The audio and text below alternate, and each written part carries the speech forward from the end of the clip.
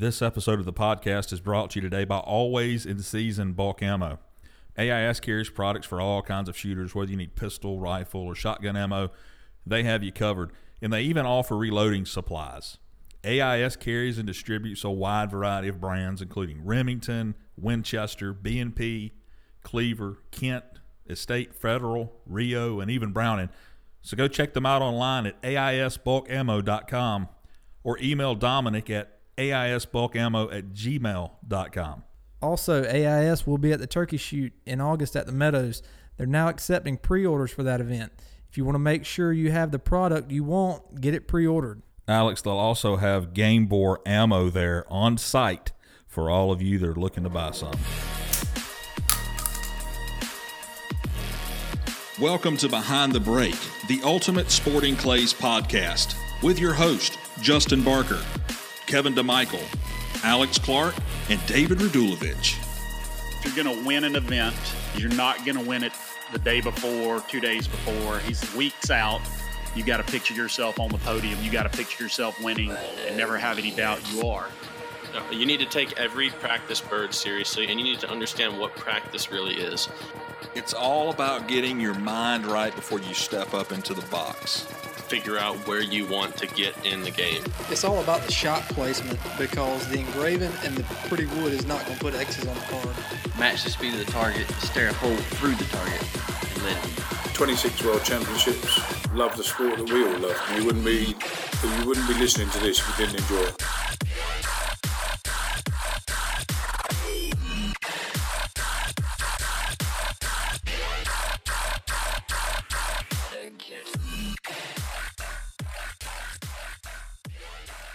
Hey guys, this is David Radulovich. Right after the World Championship at E.J. Churchill, Ben Husthwaite and I were doing some clinics together, and after each one, we got a chance to sit down and talk a little bit about shooting, the mental game, different experiences, the World Championship coming up, and came up with what I believe to be a very educational interview. Hopefully, you guys will enjoy it, and I'll leave you to it. Kane is in the building.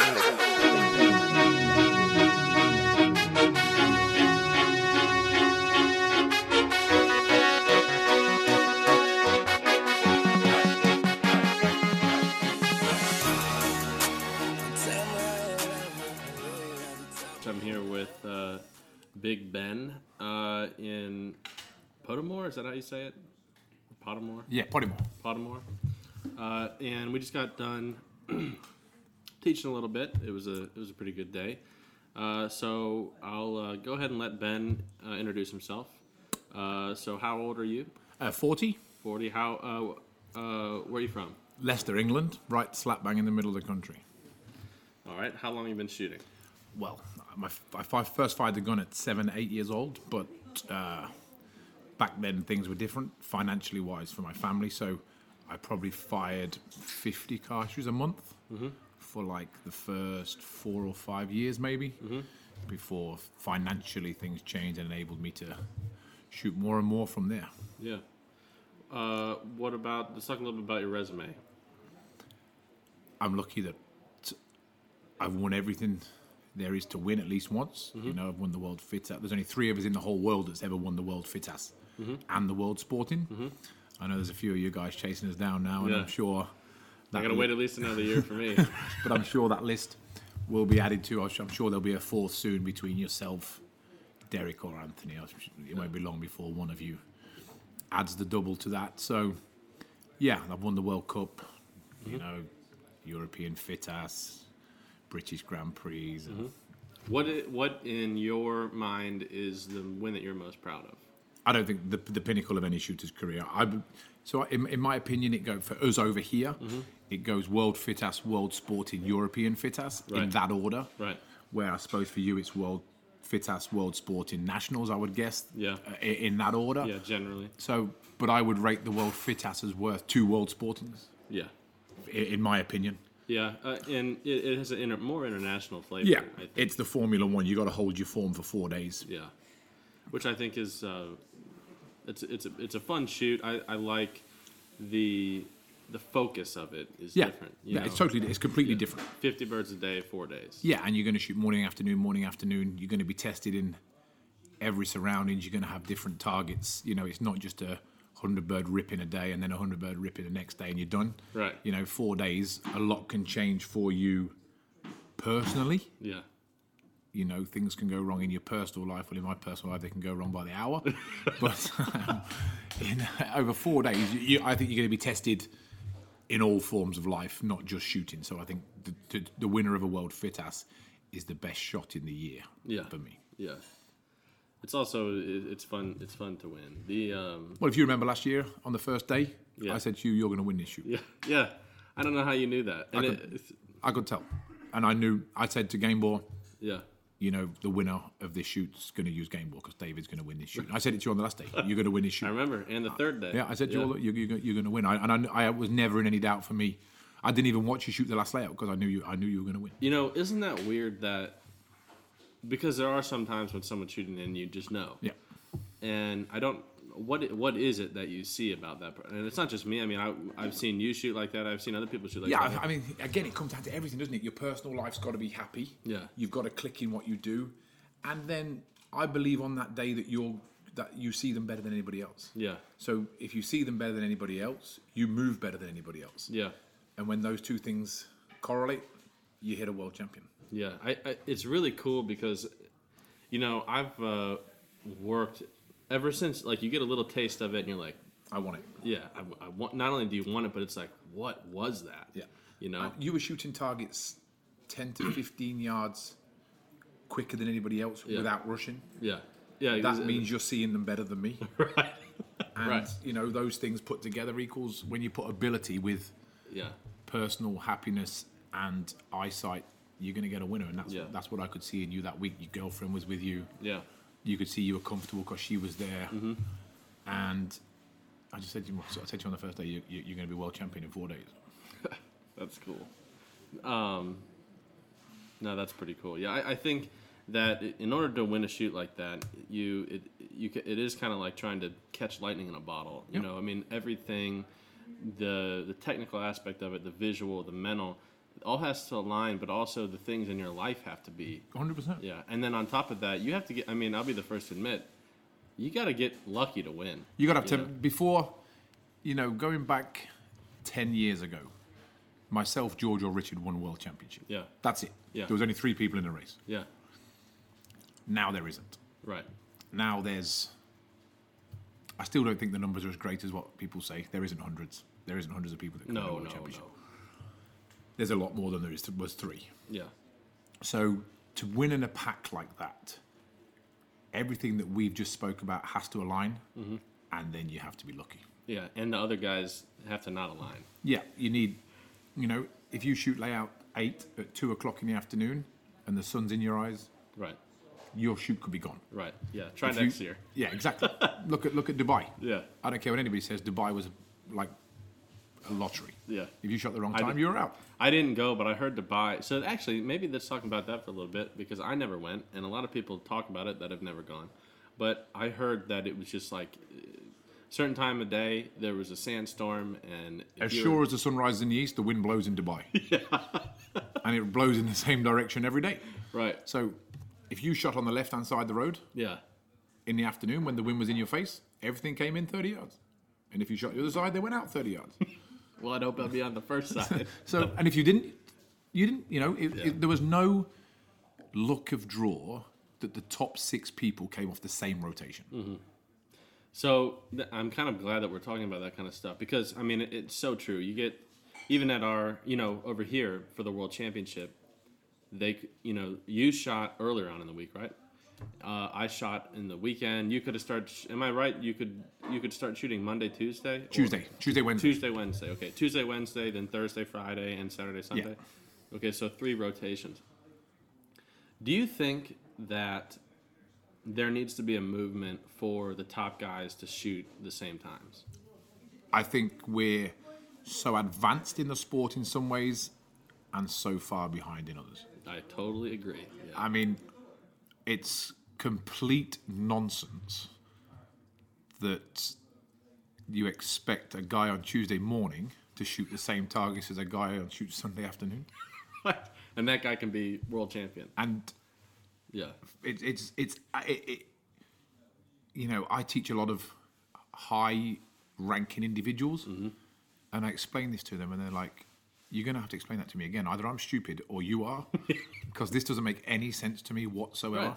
Look at any other professional sport. It's not, you can't. You said a Tiger. Tiger, you play Tuesday, and Rory, you play Sunday. Right. Okay. All right, guys. Anybody mind if I have a knock around on the Wednesday? Because you know my diary's free. It doesn't work. But like I think we should take it further than that. So, yeah. I'm a stickler, and I believe there's a lot of rumours in the sport. He cheated. He had a bird given to him. He bullied the referee. Right. So why don't we self-police? So last year you were world champion. You should be on a squad at next year's world champion with the top 6. Yeah. Then 7 to 12. Then 13 and so on. And for the top 90 shooters, they should be ranked. And they all start on the same layout on the same day. Yeah. So you're at 10 and they just filter through. So what that does, it kills all rumours. Because if I'm shooting with you and I turn around and I say, I hit that, and you say I didn't. Right. Because 4 other people are going to say as well. If I did, I know I trust you to say I would. And I'd say the same for you. Right. So you self-police. There's no more rumours. Sport's killed of rumours. Yeah. We also create a sponsorship opportunity. Exactly. Because if 1 to 6 is ranked, who's going to come and watch? Everyone. So Krieghoff or Perazzi sponsor that layout. They've got a hospitality tent. People come and watch. And then they move that group around. Right. We've now created a sport that's got no rumours. Yep. And a sponsorship opportunity and a spectator sport. Yeah. Now, I'm uneducated, and I can figure this shit out. Well, I agree with you. You know, I mean, and those are 2 huge things. One of the things that we need in our game is to bring in more of a reason for people to watch. We need to make it more of a spectator sport. And if you just have to go out and randomly find somebody on a random squad to watch, you're not going to do it. First off, to make a spectator sport, you need drama, and drama doesn't unfold if you're only watching one guy. No. You know, you need I come to watch you shoot. Yeah. So I watch you make 4 beautiful moves. Yeah. And then I've got to watch Joe Bloggs. Yeah, you've got to. Yeah. That shoots his left eye. Right. Never mounted the gun before properly. I think I'm not going to watch him. And you have nothing to compare my shots to. And I leave. Yeah. We do a thing at my state championship, the Ohio State shoot. We've done it for a long time. It's called the Super Squad. Yeah, you re-rank after the first 100. Yeah, after the first day, the top 6 shooters go into one squad, and they'll shoot together. But do you not think that adds pressure to the shooter as well, that he has to learn to deal with that too? It does, but deal with it. Yeah, but that's what I'm saying. But how do you learn to do it? Do it. Yeah, you do it, yeah. And there's a lot of shooters out there whose reputation precedes them. And, you know, the easiest way to hide your own drama is to create drama for somebody else. Yeah. Which this sport's very good at. Yeah. And, you know, if you throw mud at somebody else, you hope it hides your own indiscretions. And so these people don't want that squad. Right. Because people would actually soon realise that, hang about, he's not as good as what I thought he was. Yeah. Well, unfortunately, those are the guys in the U.S. that are holding our game back, you know, and they have been for 10 years. And so that sucks. But no, I like that idea that you have. And I don't know, how do you think that we start that? Is that something that I've always been an advocate of, something like a players association? Yeah, something's got to give, but the people have got to listen to it. You know, if somebody said to me, you're squadded with David Radulovich in France, I'd enjoy that. Yeah. There's other shooters out there would think, I can't do my games. Yeah. I can't. Yes. And until the majority buy into it, it will always just be an idea. It will never come to fruition because half of them don't want that pressure. They don't want that. No. You know. They don't, yeah. But I would relish the challenge. I would love to shoot on a squad that you're going to be tested with the best. You know, that's why, and that kind of brings up one thing I want to talk to you about, was the PSCA. Yeah. And I know you came over a lot during the PSCA years. Did you ever come over for year 1? No. No? No. So, the PSCA was so cool because, especially the first year, because we had all the pros shooting together on the same squad. Your squad was ranked by score. Yeah. For the second day, and you shot head to head. So pair by pair, in sporting clays, not FITAS. Yeah. You know, you shot against the guy that had the closest score to you, and that really created a pretty huge, you know, a high intensity pressure situation. But then you throw in the mix of Brandon. Yeah, And there's people like drama. that, you get the drama. Yeah, and that's not a bad thing. No, I don't. I agree. As long as it's policed and within the rules, and then I think you've got a situation that we should relish. Yeah, no, I agree. It's entertaining to watch. It makes for good TV. Yeah. You know. So now that the PSCA has been brought up, I want to get some of your thoughts. Being an international shooter, somebody who's not from the U.S. and competing in the PSCA. First off, what were your impressions of it? I thought it was good fun. Yeah. Fun being the operative word. Yeah. You know, you saw how successful I was under lights the first year. What did you say? You said, I remember we went on. That was so funny. We were shooting off at Side by Side Ranch. Yeah. And it made it into the TV show. You said, he goes, those birds are unhittable. The one birds. The one bird. You can hit everything else, but you can hit the one that's what I bird. said. But you know, I put a lot of effort into it. Yeah. And then, you know, the last time I shot under lights was the World English last year in Texas. Yeah. When I lit the stadium up. You did shoot really well. Because I put the effort in. You put the effort in. It is different. To shoot Hugely under different. lights. But I learn a lot from you. I watched you shoot there because the 2 years that I came over, you dominated the PSCA. Right. But you did things differently under lights. You attacked. Yes. You know, you shot them when they were flying straight. Mm-hmm. And Yeah, that was the thing for me that kind of made me click under the lights was understanding how much harder it is to read a bird. Yeah, correct. Distance is impossible to read. It's impossible to read, and then because you have nothing but a black background, a lot of times direction is hard to read. Yeah. In transition points. So it's like, I did the same thing as you in that shoot off. I just said, you know what? Yeah, shoot it We're in going flat for line. it. Yeah, we're going for it. Yeah, Billy Big Balls. Yeah, go big or go home. Yeah, no, that's cool. So it was fun. Did financially unviable for me? Yes. Well, even if you win, for it costs money to attend. And that's but I the think thing. the guys deserved my support for 2 years. Yes, yeah, but I they did. wouldn't have took it any further than that because it was financially not viable. Yeah, especially for you having to come all the way. I think the over. pay structure was a little out. Yeah. You know, it could have been. It paid too far for too little when they could have paid more and made it viable for international shooters, if that made sense. So it went 10-5 or whatever it was. Yeah, 10-5. You know, that drops too big. No, 10-4. Yeah, and that drops too big. Yeah. You know, if I didn't win, it cost. Yeah. And that shouldn't happen, really. No. You know. Yeah, you're right. I mean, what's the difference between paying $500 and $700? Yeah, or $250. Yeah, it's not even worth it. You put those four together and you pay 10-8. You know, the semi-finals I believe the semi-finals should cover costs. Yeah, I think the first year we did it, it was 15 and then 10 and then 750. Yeah, or 7,500. I mean, yeah. So did that have any influence over kind of the direction of the game over here? I don't know. I mean, I know it was popular for people to watch. Yeah, people loved watching it. I don't think they understood it. Yeah. You know, didn't understand the game or the the whole concept of you know, the wild card and then they're doing it again but they enjoyed it. They enjoyed to watch it. But unfortunately, as you'll find out today, 4 o'clock we have to stop shooting. Yeah. We're not as lax on the laws. Is it like that a lot? At a lot of grounds, 5 o'clock and they'll be closing. So that's unfortunate. You'd be hiring floodlights just to see the birds flying. Well, I mean, let's be honest. I mean, I think the whole part of it being under night was fun. Yeah. That was the fun Well, it's part. testing again in a different way, isn't it? Yeah. You know. But I really think that if you're going to have a professional sporting clays association, I always go back to year one, which I thought was the best, where it was really like a PGA tournament. You know, I mean, that's what they need to go to because, you know, they don't play golf under lights. No. That'd be weird. but again, you know, I think we're trying to think outside the box all the time, and I probably think the answer's right under our nose. Yeah. Yeah, I agree. Do you think there's any future to it? Would you run a business that lost money? No. Someone asked me, they said, I forget where, it was on the first time I was on this podcast as a guest. They asked me what's going to be the future. I said, well, have you ever heard of an organization that disappeared for a year to come back? Yeah, really. It's disappeared because they got no more money to lose. Yeah. Which is unfortunate. I wish that the structure of it was a little bit different. I think we spent a lot of money on TV when it could have been on the internet. And flowers.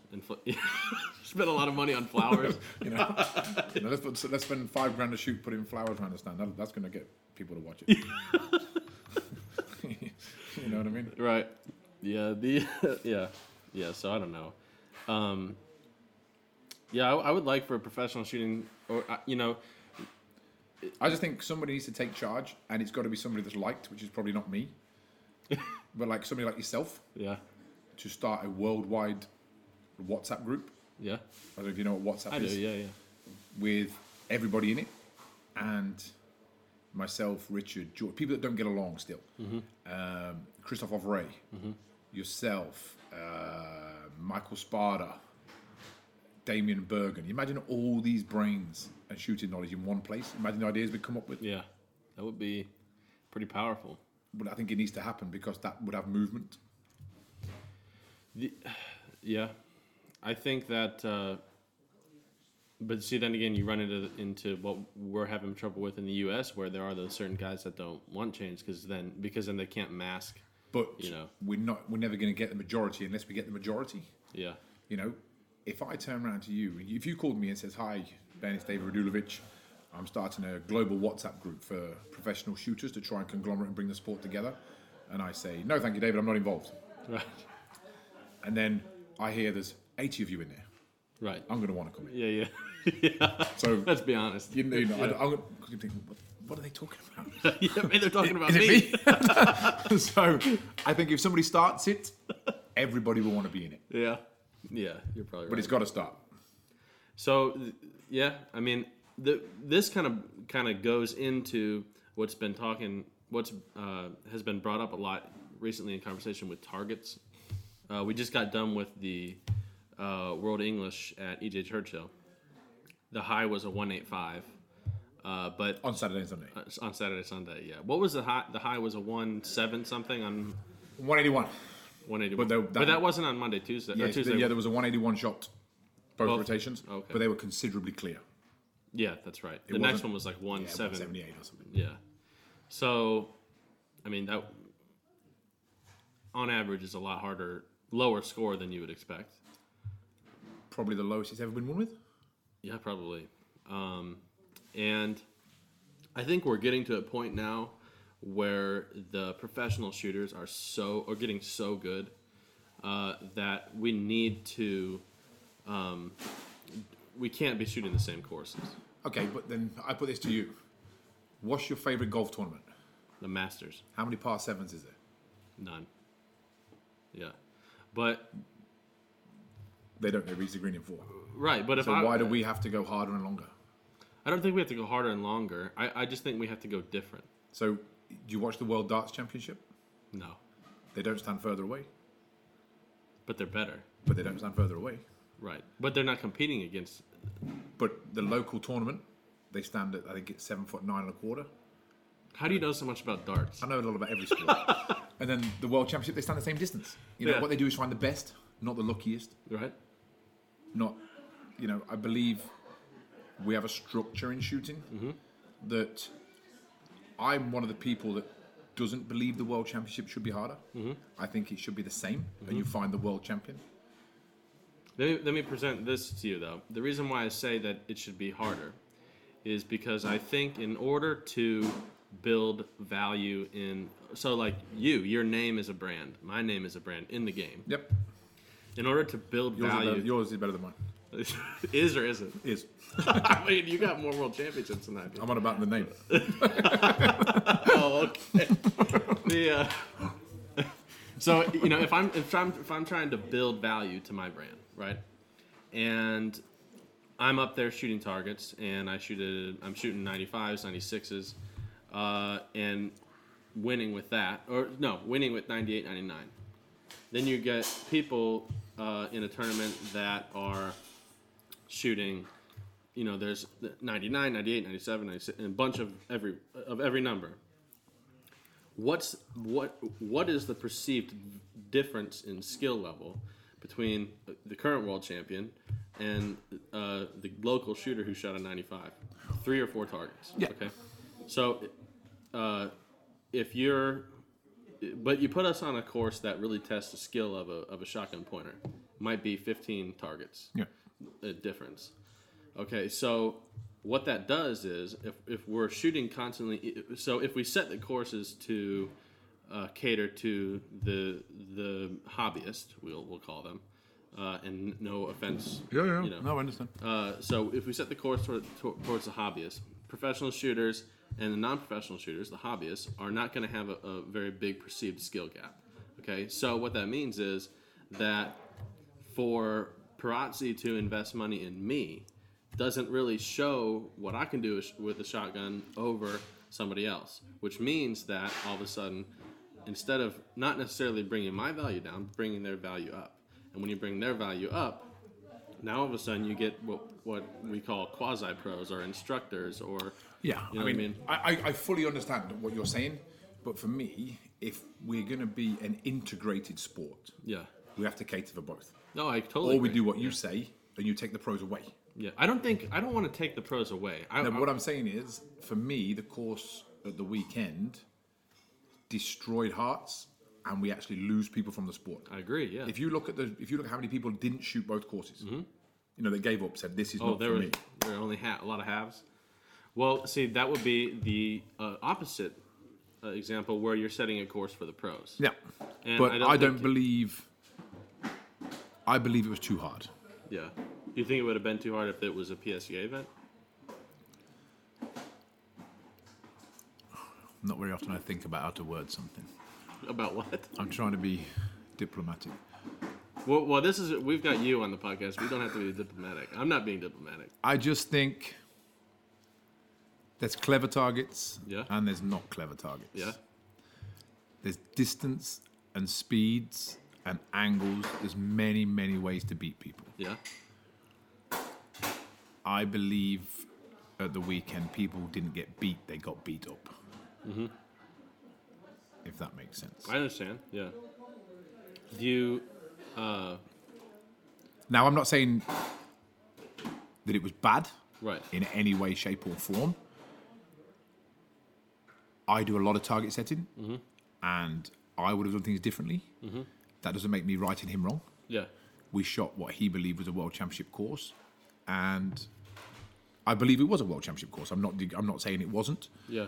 But the variability in what I shot was too great over 6 days. I see what you mean. Yeah. But I think that goes back to if we were to all shoot at the same time, then who really cares? Correct. No, that's and as you know, I've just said I agree with that 100%. Yeah. That's the biggest thing for me is if I want to professionalize the game. You know, I want to bring it, grow the sport. And what I mean by that is I think that some part of shooting needs to change I think that there is an availability there for external corporate money to get into the shooting. And I think that, but right now at the stage that we're at in the game, at least in the United States, I don't think that it would even make sense to do that now.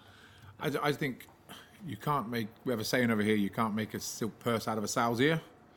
What out of a what? A pig's ear. Oh, a sow's ear. I thought it was like what? So we've got to be careful with what we do with the sport.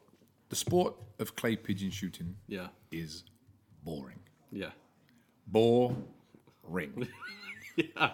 Unless you're, I agree with you on that one. So, how do we televise it? Mm-hmm. If you spent an hour following me around a shoot, watching me shoot, hearing me talk about maintain lead, swing through or pull away, the viewers would have turned off in 2 seconds. Yeah. Okay. Come and live in my personal life shoes for an hour. Yeah. They would never leave. I don't believe we can televise the sport. Yeah. We can televise the personalities. Yeah. That's where we miss. So what about this? Well, I mean, do you think that golf is more entertaining to watch than shooting? You can see action. If Rory steps up for an 18-foot putt to win the Masters, you've got 18 foot of anxiety. And that's very true. You know, I've watched your video of you winning the World Fit-As. Which video? Oh, the final pair? Yeah. I have no clue what you did. No. Bang, it's done. Bang, it's done. Yeah. What happened?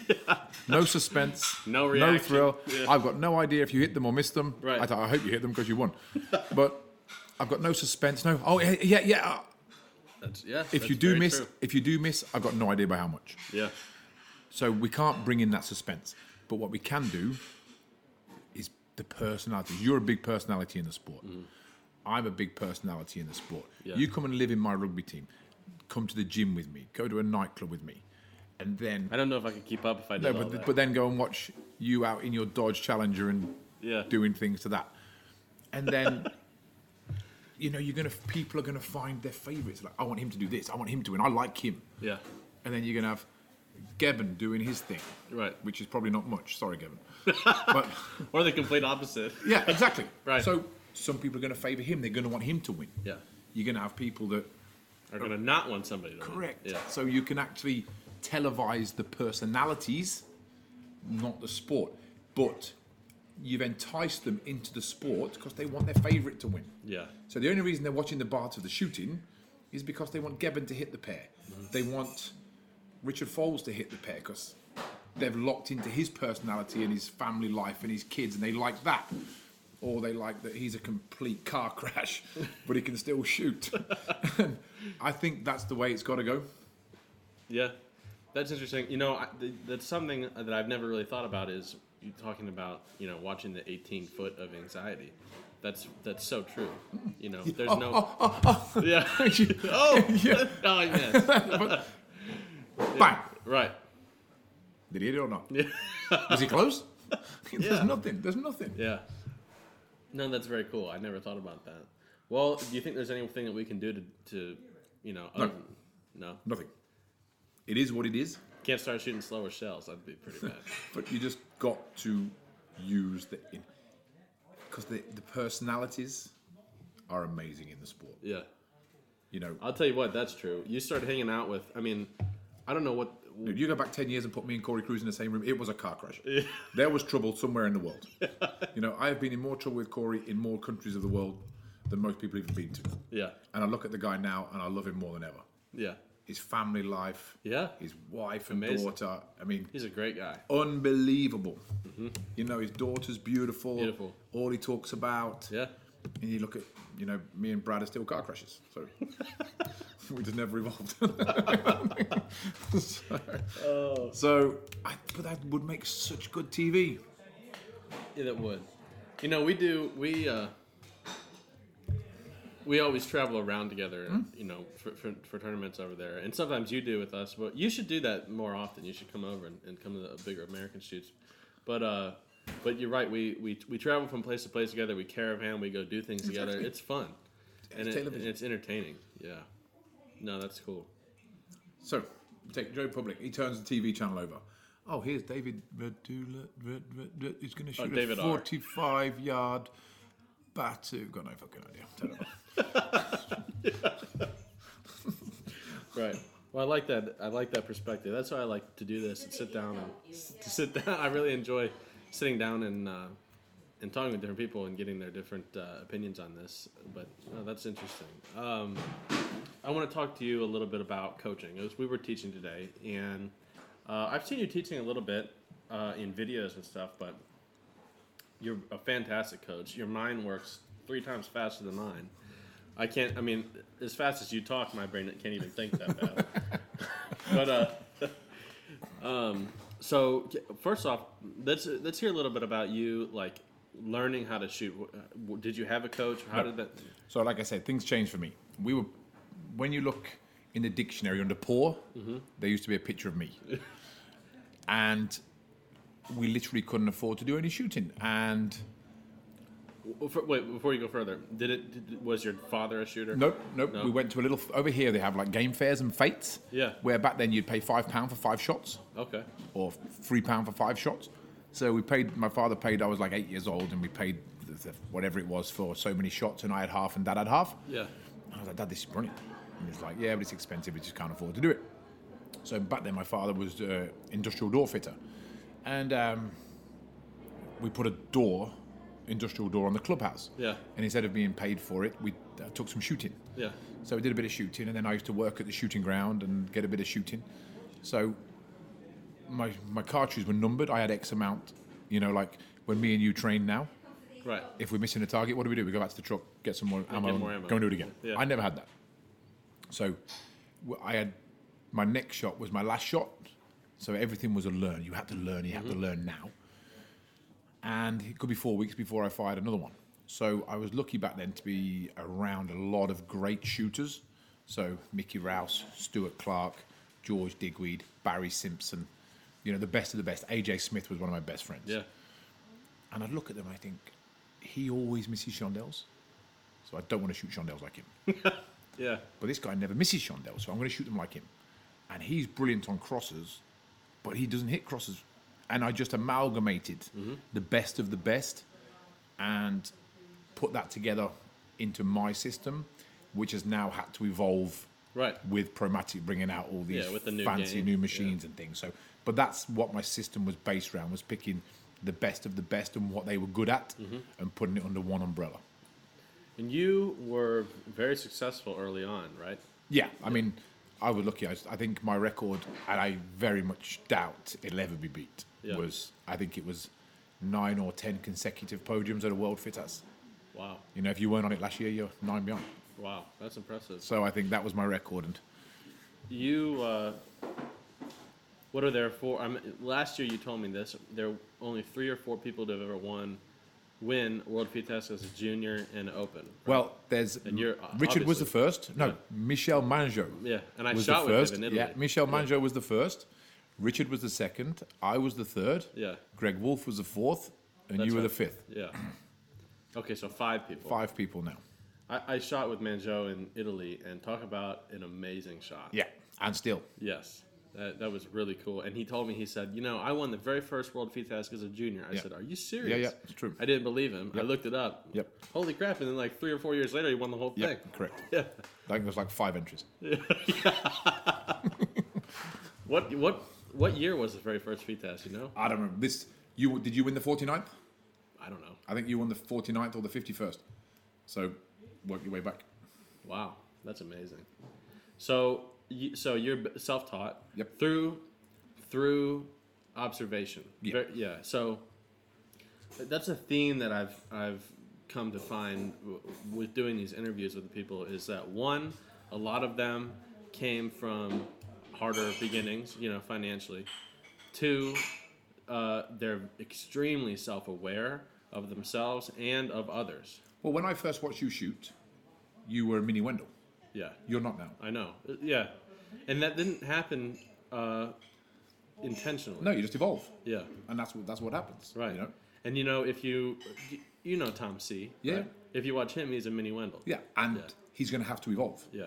Yeah. And it's just something you naturally do. Correct. And you kind of, I think that you know, I asked George in his podcast, I said, what do you think makes, what skill sets does a world champion in this game have to have? And so I want to ask you the same question, but I think that one of those things, well, I'll let you go first.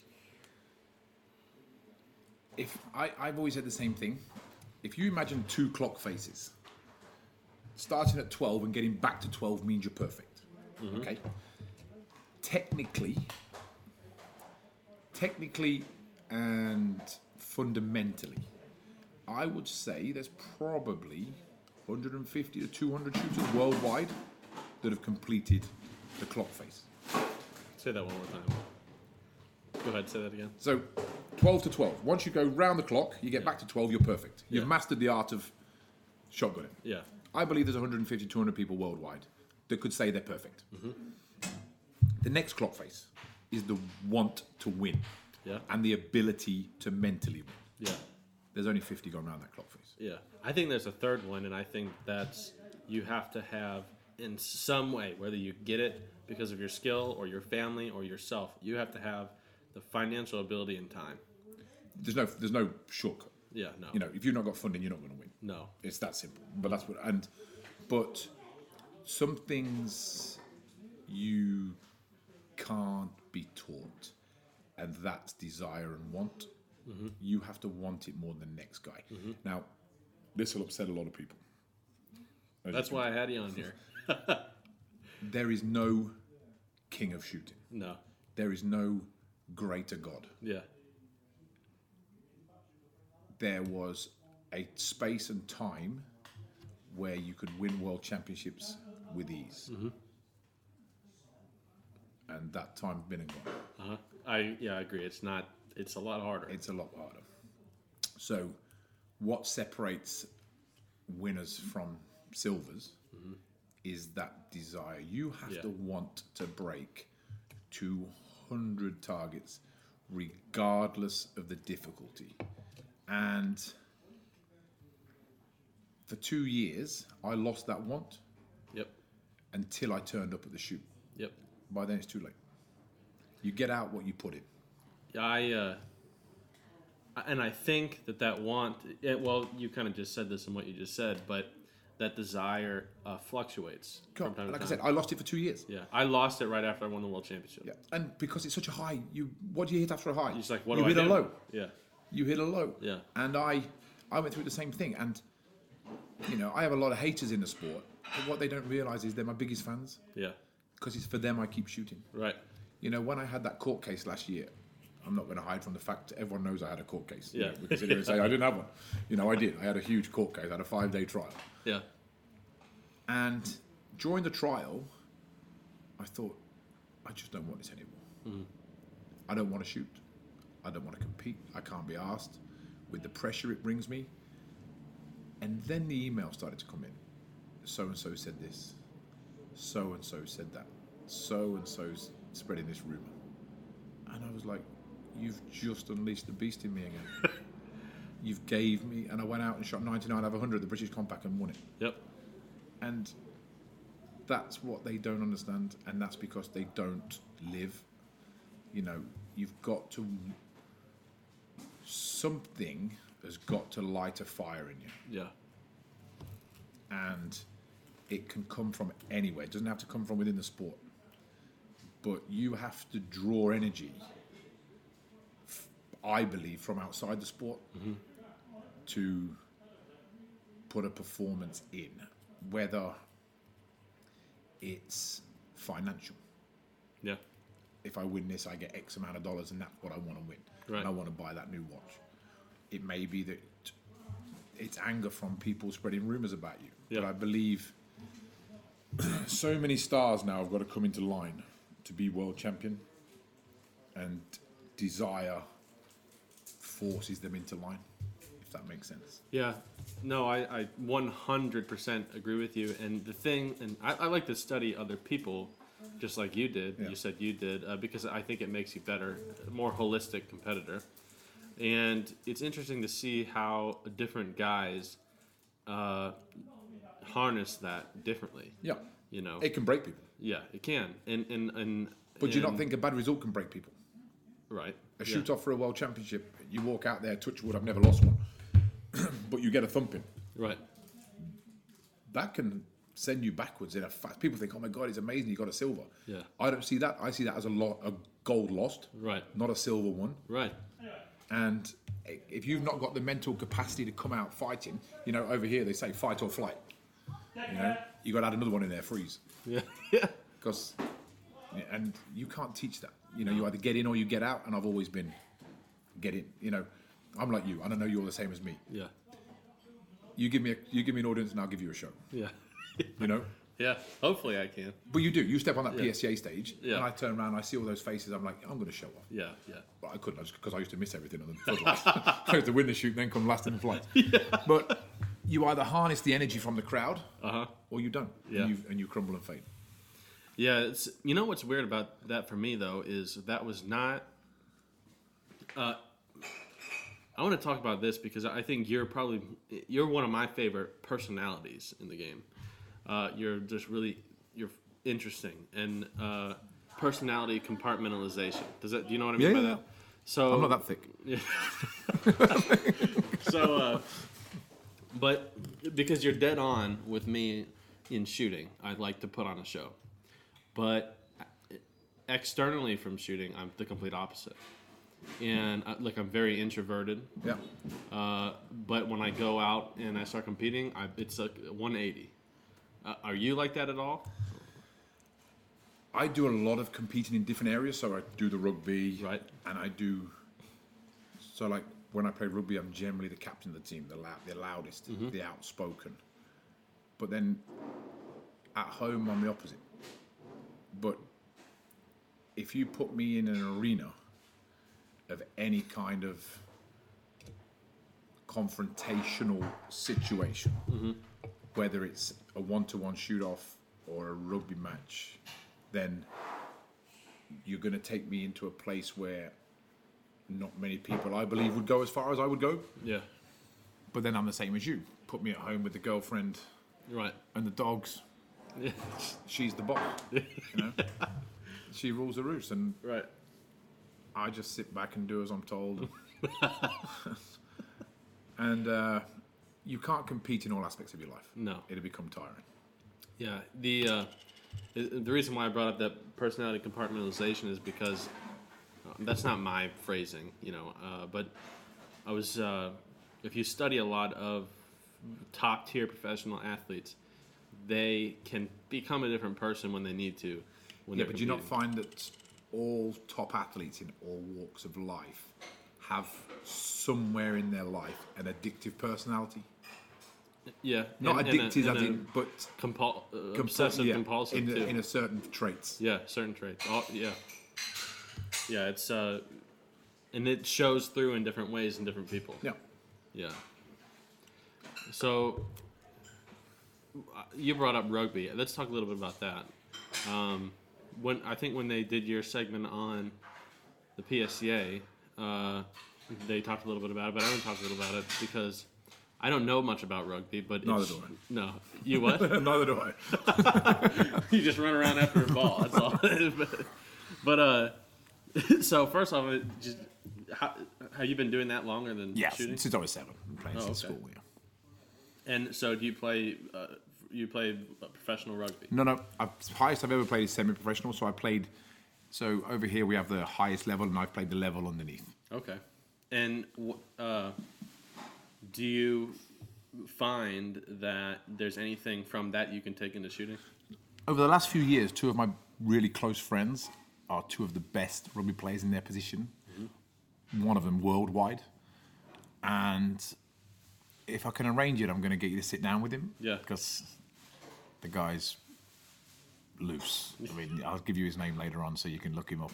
He's an interesting character. But they are so disciplined. Yeah. The discipline levels that they bring, not only with nutrition, Right. with hydration, Yeah. with training, and like one of them has now become a very good shot. The guy's name is Mike Williams. He's a professional rugby player for Leicester Tigers, been in and out the England squad. And he says to me, "What? That's not practice. Yeah. You're just firing." Yep. And what I've learned from him over the last 12 months has enhanced my game, not in any way but mentally. Mm-hmm. The discipline he's brought to my game. Like I went over to his house for a big barbecue last night, and every part of his life is what you said, Yep. He's just sitting there and he's structured in all aspects of life. And, I don't believe there's any shooter in the world knows more about other shooters in the world than me. Yeah. Not just your strengths, but your weaknesses. Yeah. Because I might be able to put you into a place you don't want to go. Right. And this has all come from him, Mm-hmm. He studies his opponent for 7 days before he plays him on the weekend. Right. And he doesn't like to tackle with his left shoulder. He prefers to tackle with his right. Yeah. So I'm going to attack this side. And it brought a lot of that into my game. And, as I told you last year, you were going to win. Yeah. I could see it. And I could look into the people's eyes. You're not going to win. Right. Right.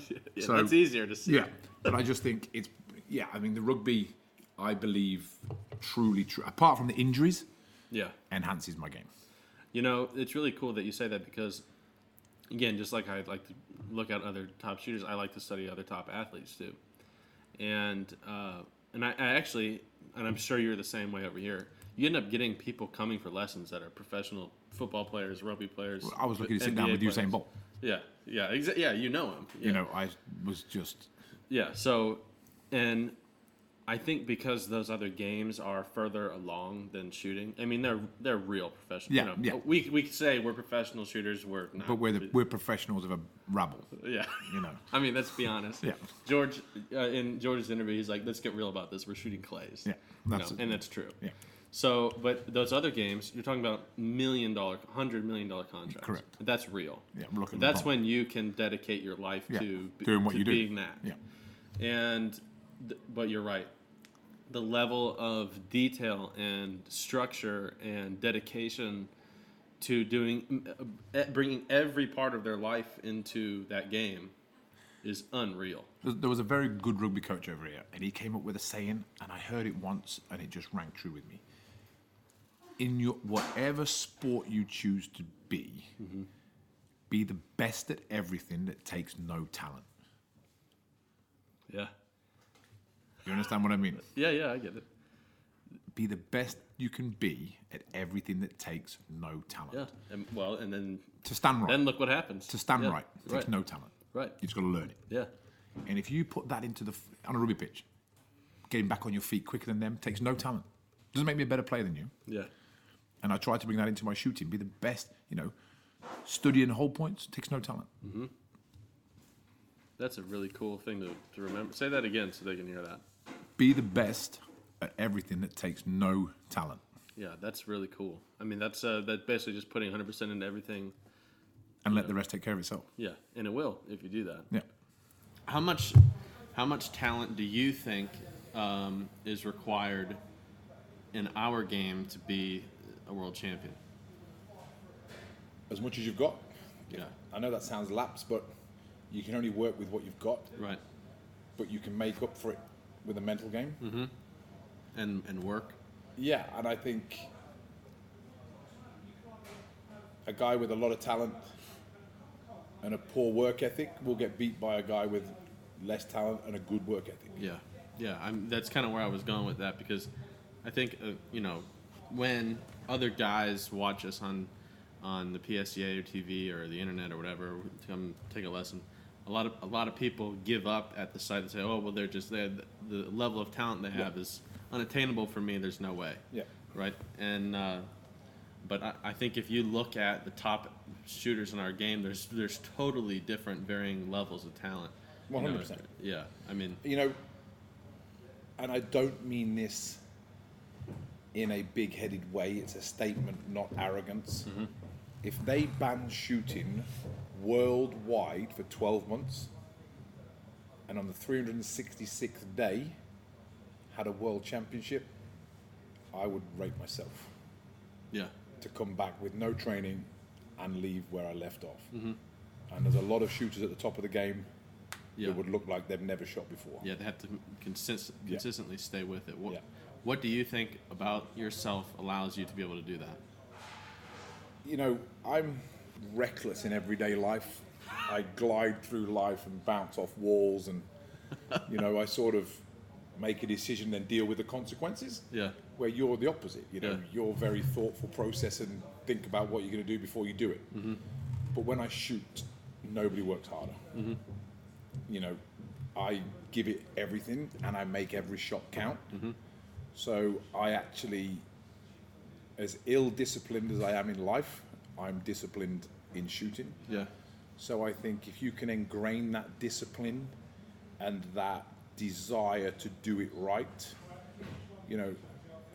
another old saying from over here, and don't practice until you do it right. Practice till you can't do it wrong. Yeah. And that's where I think changes that level of consistency. Mm-hmm. With my second sport of rugby, I've suffered a lot of injuries where I've not been able to shoot for a substantial amount of time. Yeah. And I come back as good as I leave. Yeah. I think that goes back again, you're talking about how regimented and, you are opposite in life for shooting or probably rugby. I think that goes back again to what we were talking about yesterday with the personality compartmentalization. Yeah. People at the top of whatever that it is that they do, they understand that they need to change. They have an adaptive personality, is what it's called. So that's pretty interesting. If I practice for 4 hours a week, Yeah. and you practice for 14 hours a week, Yeah. I'm not going to beat you. Well, I think you would, because the more that I tend to practice. But the difference is when I was young. Okay, let me reword that. Yeah. I don't mean range practice. Yeah. Visualization at home. Right. Training eyes. I'm a big believer the guy that works the hardest at shooting wins. Oh, okay. You mean talking about in general? Yeah. Yeah, I agree. Yeah, obviously. I don't Yeah, mean I'm not that 14 hours stupid. of range practice. Yeah. For me personally, I think. So when I was a kid, I guess I'm still a kid. When I was a lot younger, I used to put in 1,300 rounds a day of practice. Like go on a weekend and shoot 6, 7, 8 flats. I would take lessons from Wendell and shoot a ridiculous amount. I mean, I would empty machines and then go to the next one and empty it, and then come back to the first one and empty it. And Yeah. now I can't do that. It really hurts my shooting if I do that before a tournament.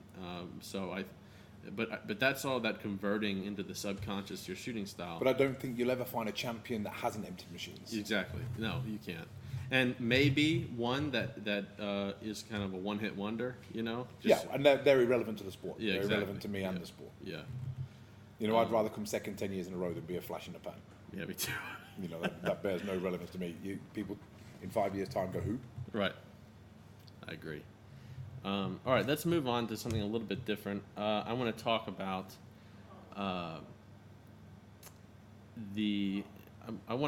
since we're teaching, I want to talk about instructing. Yep.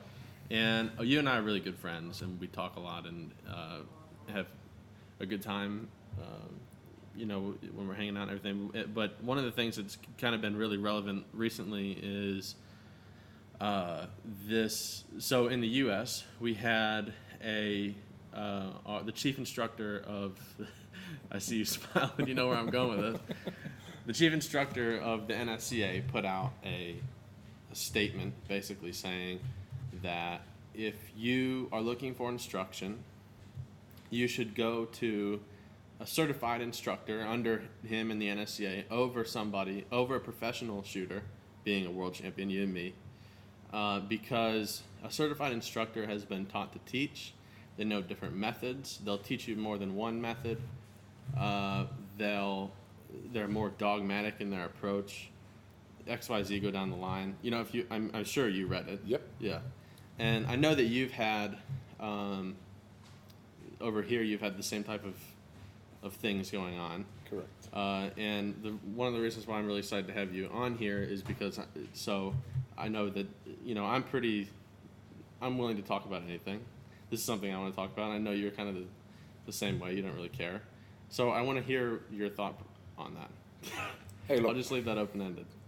If you have to put that statement out there, you're not very good. Yeah. Yeah. I don't have to tell people I'm good because people say I'm good. Yeah.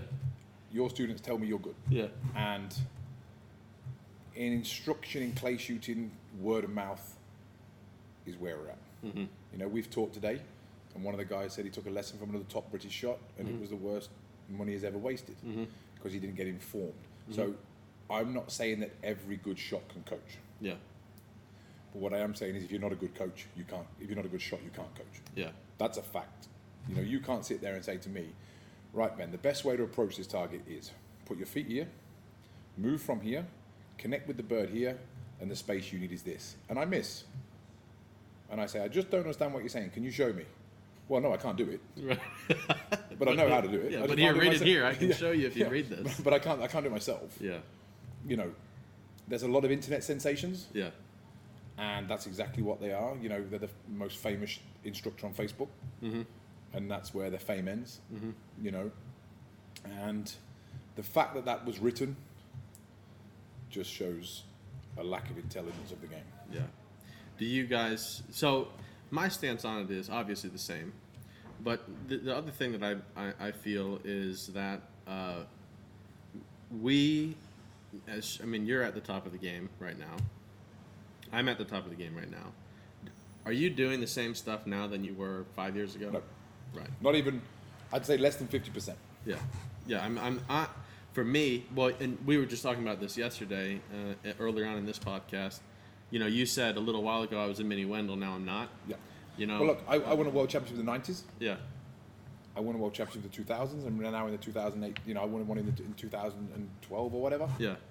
So I've won them in 30 years stretch. Yeah. And if I shot next week, like the one I won in the 90s, you know, I'd probably come 356 in the ladies. You know, right. It's just not going to happen. Well, not only do we change, but the game forces us to change. You know. Look, let me say this about the US, right?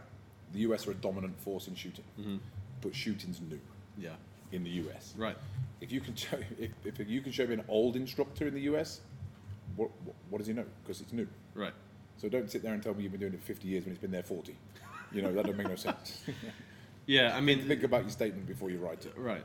Well, you know, on top of that, I think that, you know, first off, you can't be teaching anything that's relevant if you're not there doing it. And, I mean... Hey, look, we're trying to be diplomatic here, and that's not my way around it. Yeah. I want to shoot 80. Your average is 60. Yeah. You can't help me. Right. It's simple. Right. You shoot 65. Yeah. I want to shoot 85. You can't help me. Yeah. How are you going to give me the 15 birds that you can't hit? I can reference a book for you. I know exactly. I can name drop if we really want to get sued. You know, I've got no problems with it because you know 50% of nothing's nothing, so they can sue me all they want. but if you go out there and you know, an instructor walks onto a course. Yeah. He walks onto a station. It's a teal and a long batu. He kills 2 of the teal, misses all 4 of the batus. How can he tell me how to hit that bird? Yeah. How is he going to stand behind me and make me do it better than 2 out of 8? Because Stephen Hawkins could hit 2 out of 8 with a flat battery. So... Where in the world did you go up with that? Well, he probably couldn't now. Right. But, yeah. you know, it's something I feel passionate about. And we could talk about it for hours because... It's an embarrassment to the sport. It's degrading to people that do know what they're doing. I think it's hurtful to the sport. Yeah, and it's degrading to people that have... Look, let me tell you, if you're a good instructor, you've spent money. Yeah. Because you've made mistakes and you've invested in the sport. To have somebody rock up, pin a badge on their chest, you know, if they want to make themselves feel tall by standing on the shoulders of somebody else, let them. Yeah. What I unfortunately see a lot is when people will pay to go to somebody like that, they end up learning things that, I mean, I'm sure you've seen it. I get guys that those people are their regular coaches and they come and their fit is so bad, their stance is so bad, the gun's rocking them in the face, and they're at the verge of quitting. Yeah. Yeah. How's your golf? Yeah, exactly. And I hate to see that because you know what? All it takes is when they come there, they say, I say, you know what? Stand like that, move this, here you go, and then they shoot the gun like, oh my God, it feels like a different gun. That didn't hurt. Yeah. You know. Yeah. You said that this morning. You said somebody came and tell you. Yeah. Yeah. It's like couldn't believe that the gun could feel that way. You know, I give lots of free gun fits away on the internet. Yeah. I'm like, look, dude, I can't watch you. Hey, look, the guy we're talking about. Yeah. I've seen hundreds of pictures of him on the internet. His gun doesn't fit. Yeah. I said that. I messaged you. You did. On iMessage. Yeah. I said he's talking about gun fit. The gun don't fit. His own gun. His own gun doesn't fit. Yeah. I sent you the picture. And I'm like, this doesn't fit. Right. You know, I don't claim to know everything, but I know a lot. Mm-hmm. And when you call pull, your nose shouldn't touch your thumb. You know, it's a general rule. You know. Not holding anything back. You know, I'll be quite honest with people. I'm not saying I'm the best instructor in the world. Yeah. But I'm probably in the top 1. Yeah. You're a good instructor. You are. I've enjoyed the last 2 days because so you do things that I've never seen. Yeah, we're completely different. Yeah, but it's the same. Yeah. If that makes sense. Yeah. You know. Yeah, it's a different, and that's what's so cool about when you do clinics like that with other instructors because it's good for the students. And it's especially good for them when we do that display at the end where we get the same results. Yes. Done very differently. Right. And it makes them relax. You know, I don't have to do it this one way. Yeah, correct. Yeah. Because there's not one way. No, there's not. No. Look, if I went to take my car to be serviced and the guy had one tool, yeah, he wouldn't do a very good service. No, just the hammer. Yeah. I mean, we talked about golf earlier. You would never play that with one club. No. Well, you would, but you don't be very good. Yeah, you can. It's a lot easier to carry. No, dude, you have caddies. Yeah. When I played high school golf, you don't have caddies. We need caddies in shooting. Yeah, really. It has been fun because, and I think also they're between each other. There's stuff that you can pick up. 100%. 100%. Maybe because I know. Yeah, I mean it's cool. It's a good experience, I think, for both the people shooting and us. I want to talk to you about sponsorship because I think that I don't have a job outside of this shooting industry at home. I sell guns, I compete, I coach, and that's about it. Which you can make a good living. Obviously, and because of my experience in the industry, working in the industry, not just competing, but in the sales aspect of it, in the sales aspect of the industry, I get a different taste of things. For example, like I'm sponsored by Perazzi. My contract allows me to sell guns for them, and I can't tell you how many requests that I get from people to push, Perazzi towards sponsoring them or their kid. Yeah, because they won the KFC Moonlight Open on a Tuesday night. And the problem with that is that that if they don't get that sponsorship, then they keep working for it, and they keep trying to find one, and they don't purchase anything. Yeah. Right? Was this? I mean, I would say in the past 3 years, it's gone from me getting this 1 to 3 times a year to maybe one, at least once a week. Yeah. Have you found over here that it's the same? That there's my this cell movement? phone's in the car. If I had my cell phone on me now, yeah, I could show you messages from this week. Yeah. But here is very different to the US. Mm-hmm. In England, I would say there's 5 people that are sponsored in the whole of the UK. Sponsored. Yeah. There's lots of people that are supported. Yeah. And there's a very different meaning behind the two. Yeah. And this is why I want to talk to you about this, because, I mean, I don't know anybody more than you who has stayed with the same people for longer. I don't know anybody else. Yeah, I mean, how long have you been with Krikov? 25 years. And Game Board? 25 years. 25 years. I mean, you have tattoos of those. Yeah, and I'm going nowhere. Yeah, you're unless going nowhere. they fire me. And I think, right. And I think that's so important because I think people don't understand sponsorship is not a one-way street. Correct. I would say I'm the only... There's only 3 of us in the world, and I'm not being detrimental to anybody here. There's only 3 of us in the world that are multiple-time world champions. Yeah. That's a fact. There isn't. Yeah. It's not being big-headed with me, George, and Richard. We've won more titles than anybody else. Right. I've done all of mine with one gun. Yeah. All of my world titles have been with one gun. That's cool. If you look at George, it was Beretta, Cayman, Perazzi. Mm-hmm. Richard was Browning, Cayman, Beretta, Caesar Greeley. I didn't know you shot a Cayman. Yeah. Oh, I didn't know that. I am not saying they are wrong for that. I'm definitely not saying they're wrong for that. But, stuff happens sometimes. Yeah, stuff with them happens. Yeah. Sometimes companies disappear. Relationships break down. Yeah. And also, when you're a professional, financial gains come into play. That's simple. If you get offered a lot more money to shoot a gun you feel that you can shoot adequately as well, you're going to move. Well, I wouldn't, but some people would. Yeah.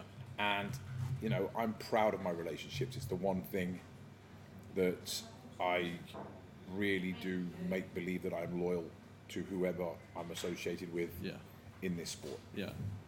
Yeah, I really respect you for that. And I mean, I'm still young. I haven't had the time to put 25 years into No, but the problem is, what's going to happen to you is, and I mean this 100%, when your next world title comes, and there will be a next, they come to you, then it's not so easy. I've had that a lot. And but it'll come more, and more, and more. For example, like in the U.S., so first off, I have you to thank for my deal with Game Board, so thank you. But, we weren't able to buy that in the U.S. until just recently. Well, I actually set Dwight up with Game Board too. Yeah. I made that intro. Yeah. And so in the U.S., I used to shoot for another company. Yeah. They shut their program down for that. Continued to buy that ammo for 3 years. Yeah. Until it was possible to shoot game bore, which has always been my favorite. But you know, same thing with my gun. If I lost my contract with Protzi, I'd probably carry on shooting. Yeah, because that's what you believe in. Correct. You know, but I want to. You know, I want to.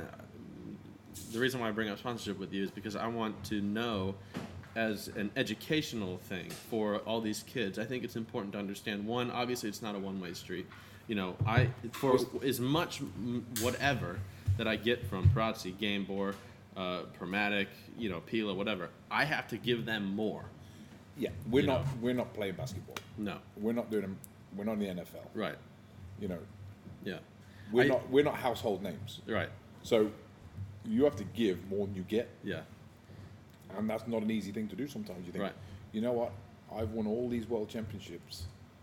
Why are you guys not fanning me and feeding me grapes? If I was a golfer, I'd be worth hundreds of millions of pounds. Yeah.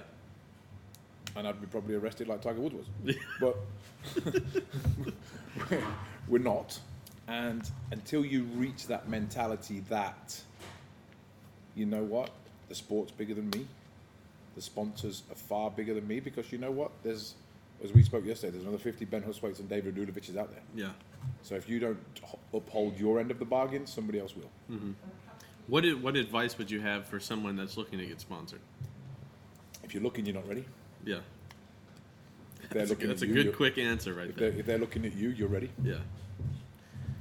What? You know, just because you've been down the local range and won the local make-a-break against an electrician and a bounty hunter doesn't mean you're ready for sponsorship.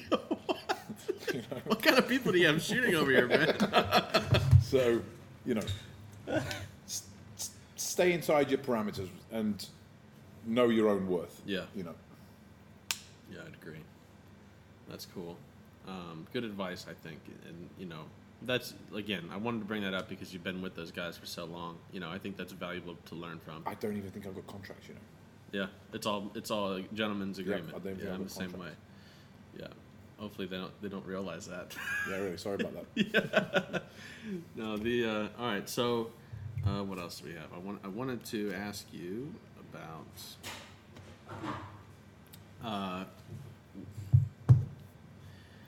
So, yesterday we were talking about professional athletes, about how detailed they are, how specific they are. I do a clinic back at home. It's called Champs Camp. It's a youth clinic. Yeah. And we spend about 50% of the time for a week in the classroom going over that kind of stuff, 50% of the time outside shooting. In the classroom, we study athletes. We talk about mental games. It's a college course on sports psychology.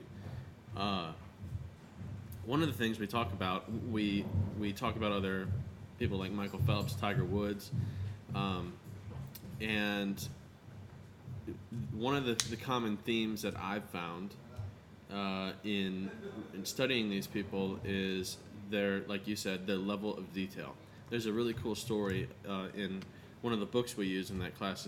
It's called No Limits by Michael Phelps, and I'd encourage if you read books, I'd encourage you to read that. Is there an audio version? There is actually. That's the one I've listened to.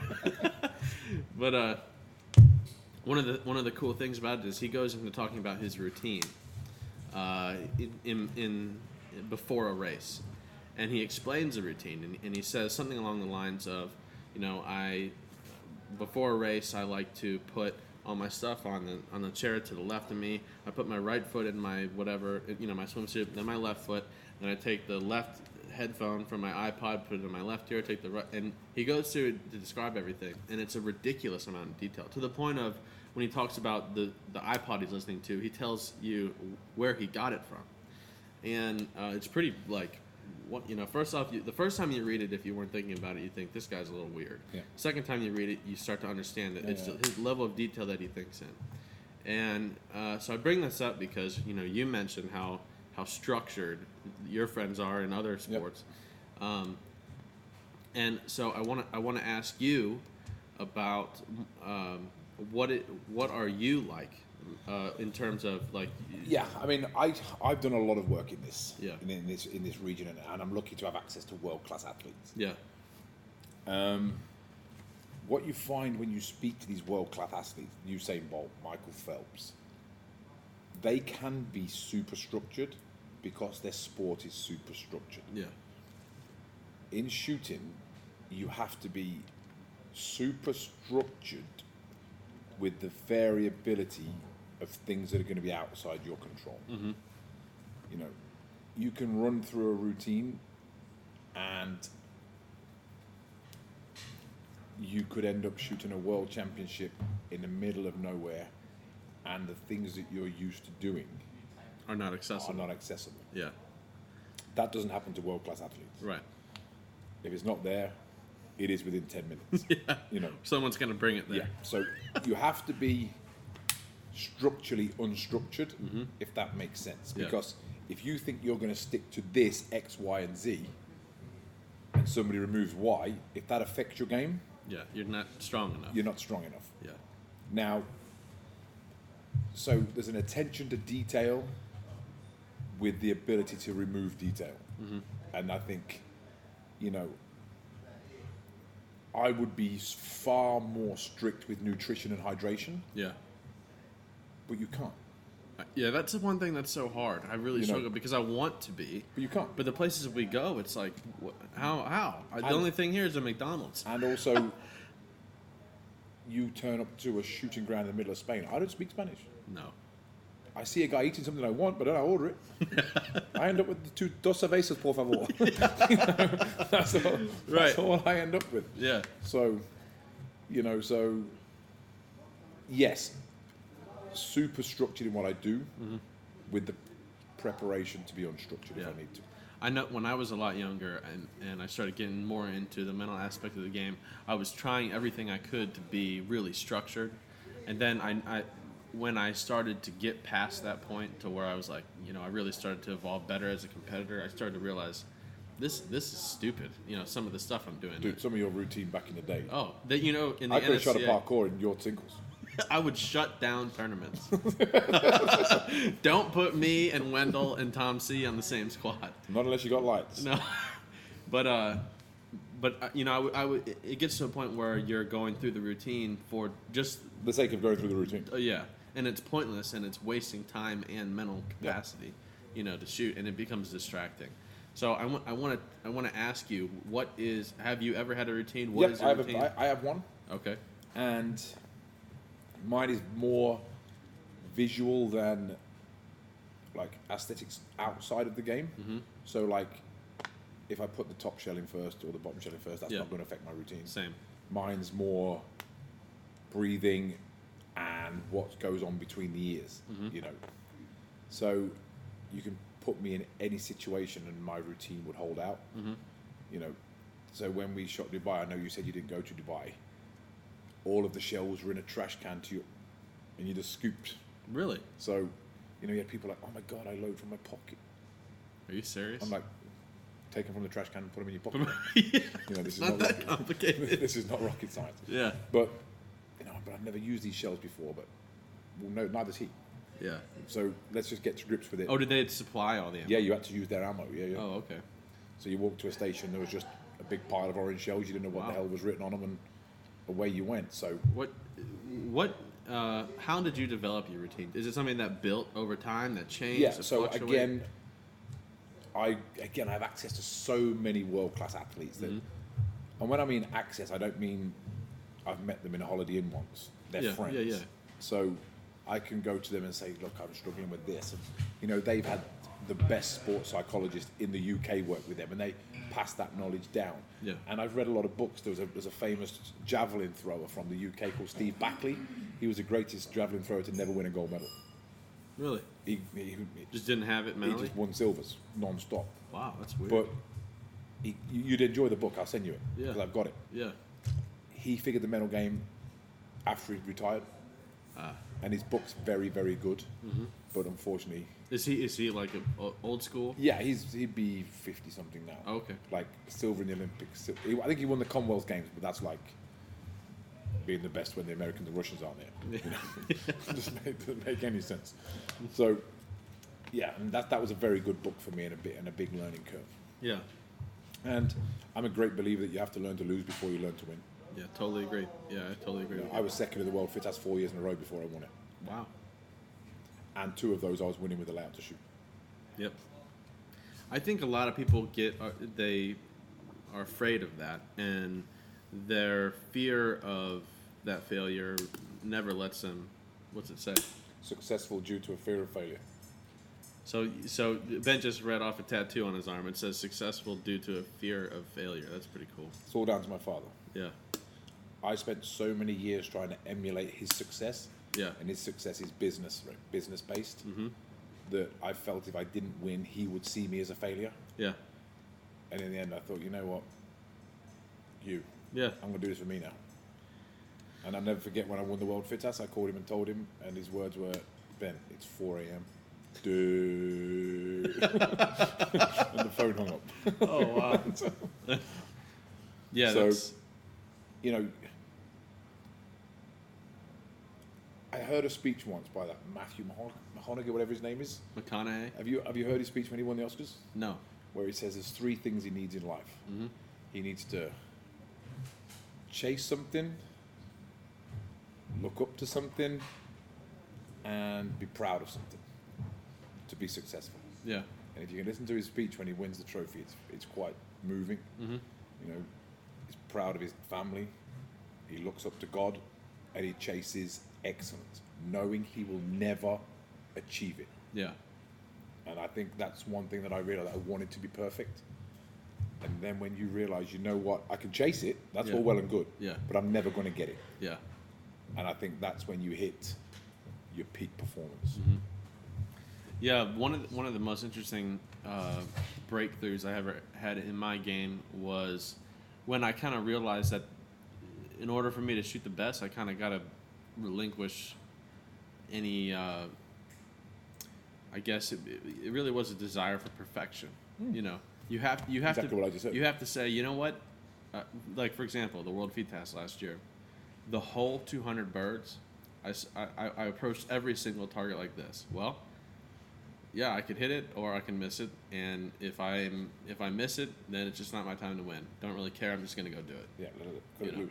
Yeah, you have to be 100% not afraid of a loss. Yes, yeah, and that's what. And like I say, you've got to learn to accept that. And you know, I think what did you shoot? 191.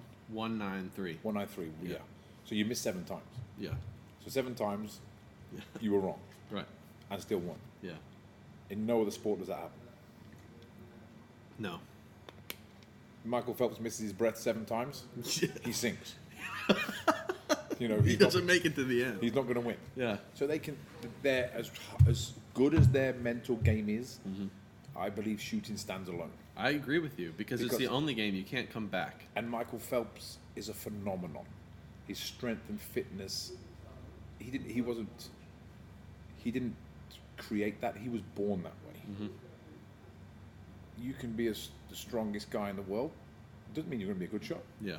You know, it's a standalone sport, mm-hmm. and I believe that 100%. Yeah. That's cool. So, tell me about World VTAS Championship is what, 2 weeks from now? No, next week, dude. A week. Starts a week today. Ready. Starts a week today. I'm ready. It starts a week today. So we're a week away from the World VTAS Championship. I'm thinking it's 2 weeks. I'm the guy that's got to go defend my title. I have no idea when the hell it is. Anyways, so World Championship is in a week. What do you do mentally, physically, technically to prepare? Well, I'm going to have to use a different stock. Oh, yeah, because yours is cracked. Yeah, so... But let's just say everything is good. What's your plan? Because these are questions that we get all the time. Yeah, so I train hard. I train hard for 5 days. Uh-huh. And my final practice day will be the Monday. Okay. What is your practice? All of mine comes down to timing. Mm-hmm. I don't particularly shoot hard targets. I shoot a lot of trap targets because I think if your time is good on a trap target, your time is good. Yeah. Especially from your fit-ass mount. Mm-hmm. Yes. So I do a lot around an ATA trap layout, different angles. and then on the Monday, possibly Tuesday morning, I will just shoot full parkours. If I can get some friends there to make it a squad of 6. So You mean like during their practice time there? yeah, but I'll do it here. Okay. I won't practice on the layouts before I get there. No? I've never found it beneficial. Well, yeah, I agree with you back when they used to let you practice the targets, but they don't let you do that anymore, do they? Yeah. Oh, really? It wasn't like that last 2 years, 2 or 3 years. So in the Europeans last week you practiced targets. Really? And you will do. I remember in France in 2011 when I showed up for the World Task, and for a week they're letting you practice all these targets, and then I'm like, oh, these are pretty good targets, and we go to shoot the World Championship, I'm like, what? These are the targets we've been practicing all week. Yeah, what? It's always been like that. Yeah, but they just moved the peg 5 feet over there. And but I've never found that beneficial. I think I agree with you, because what happens to me when I do that is I shoot way too consciously. Well, what happens with me is if I shoot 25 on a practice layout in the tournament, I miss one. I'm like, I'm worse than I was in practice. Yeah. Or I'd shoot a 17, and I'm like, I do not want to go back to that layout. And I've got to go back there for a 23 to win. Yeah. You know, I could never find a stable mindset that. Mm-hmm. So I just, you know what, I can hit anything they can throw. Yeah. Practicing it is not going to help me. Yeah. You know, if I didn't take it with me, I'm not going to find it there. Right. Yeah. But I do like 2 days off with the gun before a major. Right before, I'm the same way. Yeah. I like to not hit it very hard 2 days before, 2 or 3 days. Yeah. I like to unless something's and you have to. Yeah, you something's gotta wrong and I correct got to fix something. In America, when we have big tournaments, I always show up a day or two early without generally a day, 2 days early. The next day I don't shoot, but I'm at the club. Yeah, and then I milling start around. So, and a lot of people miss that. I think that's a big thing that you brought up there. A lot of people try to stay away from the club, and when you do turn up, the atmosphere engulfs you. Yes, it does. Yeah, because the atmosphere at a World Fit is electrifying. Yeah, it is. And if you're not prepared for that, you know, I like to be around the club. I enjoy it. You know, I heard your interview with George, and you're on about like whether you want to know the scores or you don't want to know the scores. Mm-hmm. Yeah. And trust me, someone's going to tell you. Yeah. And they might not tell you the truth. Right. I like to know. I demand to know. Yeah. You know, Minnesota 2006. Mm-hmm. I'm 2 pegs down on the Winchester layout, and I miss a target on the 3rd peg, and I walk to stand 4, and a guy comes past on a quad bike, and he says, "How many down?" I said, "Oh, I missed one. If you straight this peg, you're in a shoot-off for the gold." I'm like, dude, thank you. Yeah.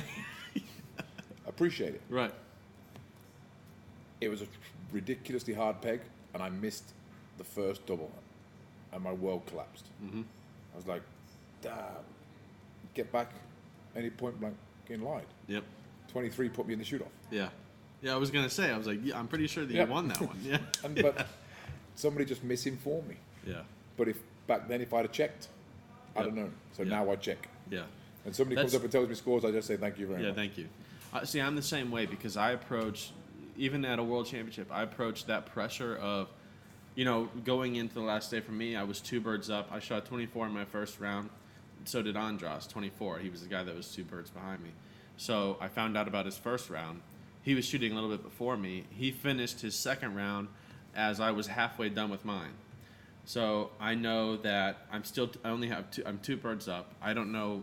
I mean, he could straight it, and you can very easily shoot a 23 in the World Fit Task. So, because especially with the challenge bird. So with that information, even it being a world championship, winning my first world championship, I don't really care about pressure. I don't know about you. I mean, if you get it, sometimes it helps you focus. You know, and it doesn't change my mindset at all. Chasing scores or placing scores, I'm not interested. No, it doesn't change me. No, and so I don't try to hide from it. But I think the advantage in knowing scores for me is that, one, it doesn't affect my performance negatively, but I can strategize better.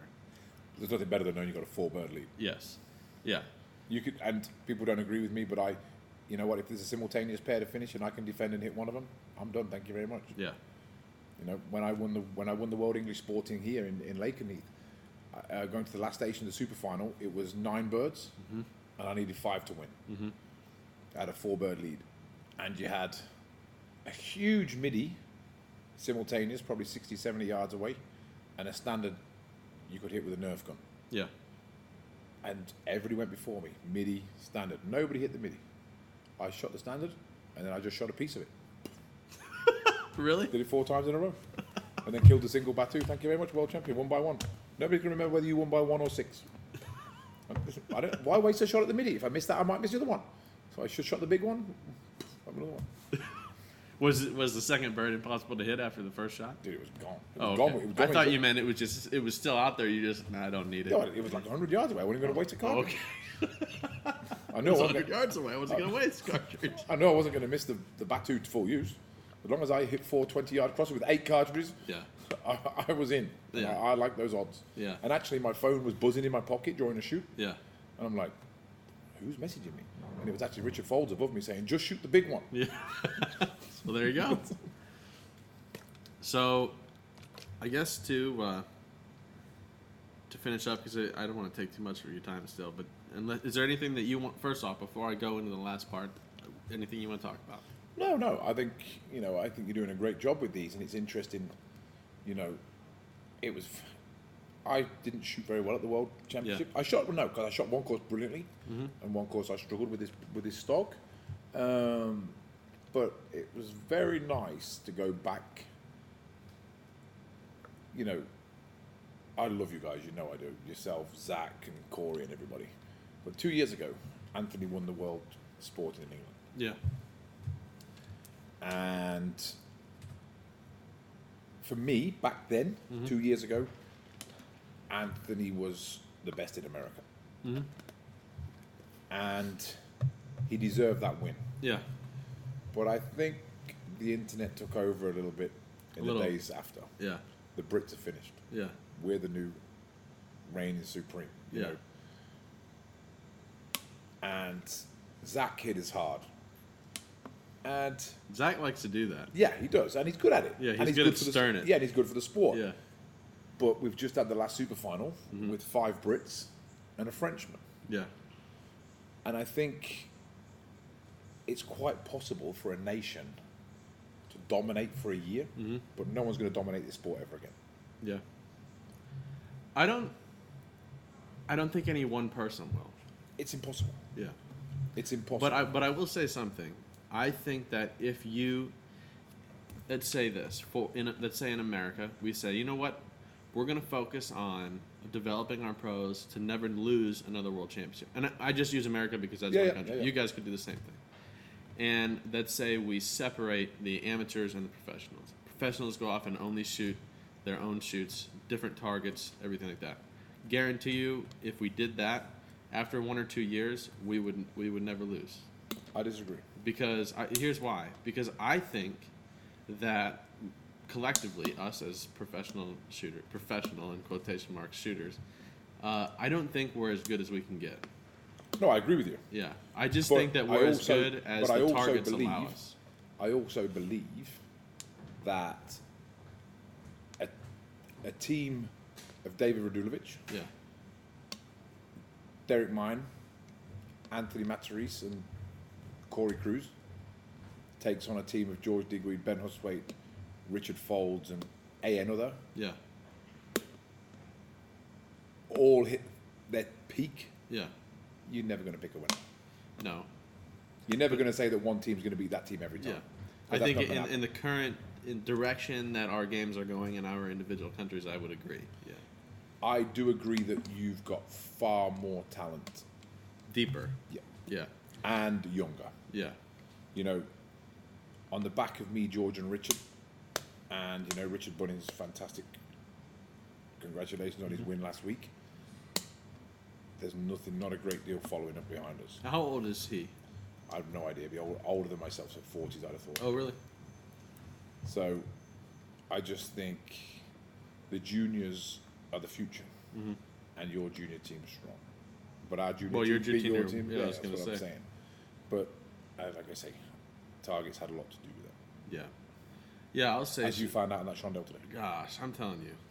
For the people that don't know, over in every other country except the United States, they shoot, we call it an international. They probably just call it a normal target. Yeah, just a regular Do you target. call our targets international targets? No, they're just American targets. Just American targets. Yeah, obviously. That was a stupid question. I'm tired. I've been teaching all day. But anyway, so in international targets, it's 110 millimeter as opposed to 108.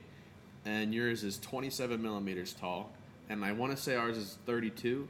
But ours is heavier. Yeah, and yours is heavier. So the difference that it causes is, one, it looks a little different. It looks a lot thinner, but it flies through the air a lot quicker. It maintains speed. That's the difference. I think they pretty much come off the same, but yours decreases a hell of a lot faster. There's just more. It's a fatter target, and it's not as aerodynamic. Yeah. So, I mean, I would love to do. I hope next year that Northbrook hires me to set targets for the World Sporting, because when all you guys come over there, I'm going to set 200 birds of about 40-yard crossers, and every target you have to shoot is one of our targets right as it transitions, and everyone's going to shoot in front of them. The Americans are going to win by 20. But no, so do you know what would be interesting? I think what? Would be interesting. I think you'd find the best. Yeah.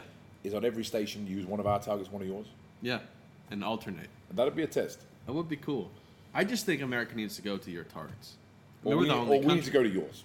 It's got to be one or the other. Ours are worse. After being here and seeing the types of targets you can throw, I think that it's a really signature target you can only get with an American target is, like I was talking about, a big belly bird crossing that has some height to it and transitions and falls. Yeah, I mean, we cannot get the dust off our clays that you get over there. Yes, that's true. We don't get dust like you do. I mean, them bio things just turn into a white spot. Yeah, ball. Yeah, we don't get that here. No.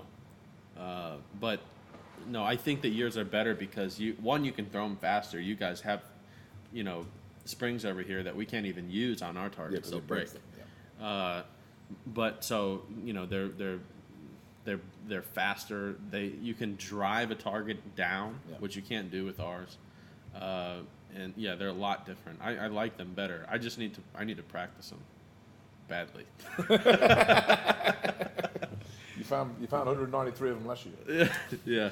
But I see the difference is in FETASC versus sporting or English sporting. If there's a target like that on a peg, it's going to be one peg of a parkour. I have to shoot it one time with two shots, and I don't have to. And if it's the hard bird, which it can only they don't even throw the hard bird in the pairs, do they? Right. So I'm only going to get it one time, and I get two shots at it. And you generally know where you miss with the first and correct. Exactly, and you can correct. And even if I don't, then I shoot a 24 out of 25. And so in sporting clays, I got to shoot the thing 8 times, and I'm going to miss 5 of them because I only got one shot. And it's frustrating. Well, all right. So last thing, let's get into we talked about sponsors. You should Krieghoff, Game Bore. Anything you want to add about those companies? No, I use Peeler Glasses. Right. Briley Chokes. I'm sponsored by my father's industrial door company, multi-industrial doors. Bentley, which is one of my nice sponsors. Mm-hmm. I get to drive. Yeah, that's nice. I get to cruise. Can you hook me up with a sponsorship with like Ferrari or something? I get to cruise around the Bentley, which is nice. Yeah. Look, if you're loyal to your sponsors, they'll be loyal to you. You never bite the hands that feed you. So. Yeah, that's a big thing. For me, my advice for all these people that always ask about that: give back to them more than they give to you, and you'll never have to worry about a contract. Yep, and when your sponsors are ringing you, hounding you, doing something wrong. Yeah. So, last thing I want to do is ask you a question from one of the listeners. And this one I've asked all 3 of you guys over here. It's a good question. Garrett Benskin. He says, what change in your practice routine sparked the greatest improvement in your shooting?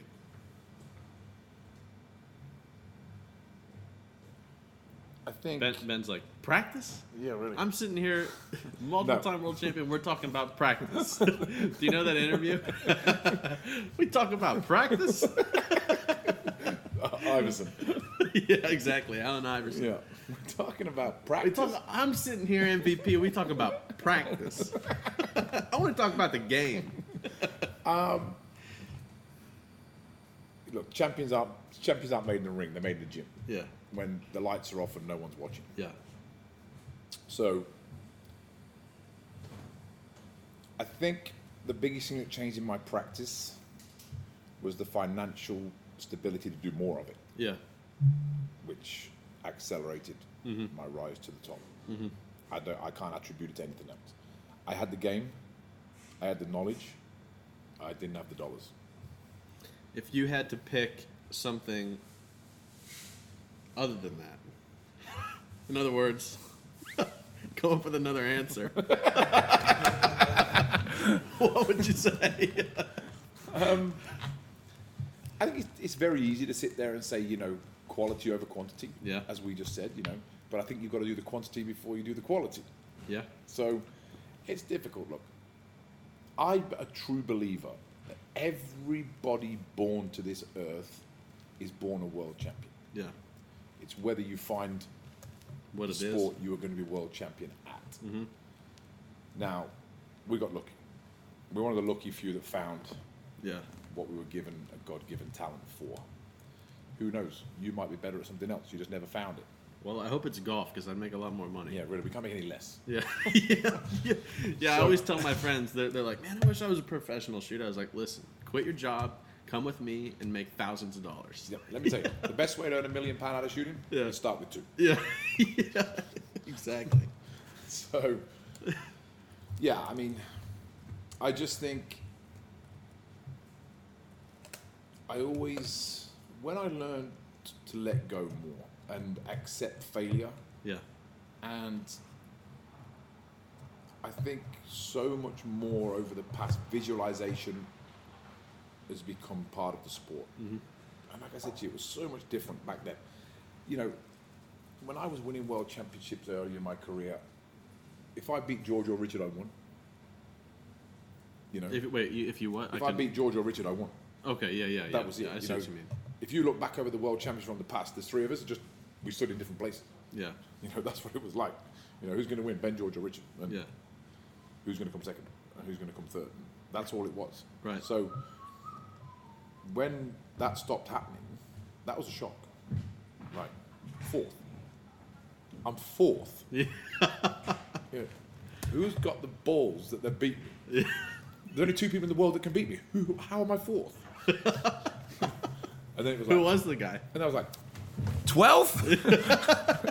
I'm 12th? My God, damn! I was like, look, I'm going no lower. Yeah. No, 27? I got to practice. And that's when things changed for me. Yeah. The biggest change wasn't to become a winner. Yeah. It was when I stopped being a winner. Yeah. And I realized I was being out-practiced.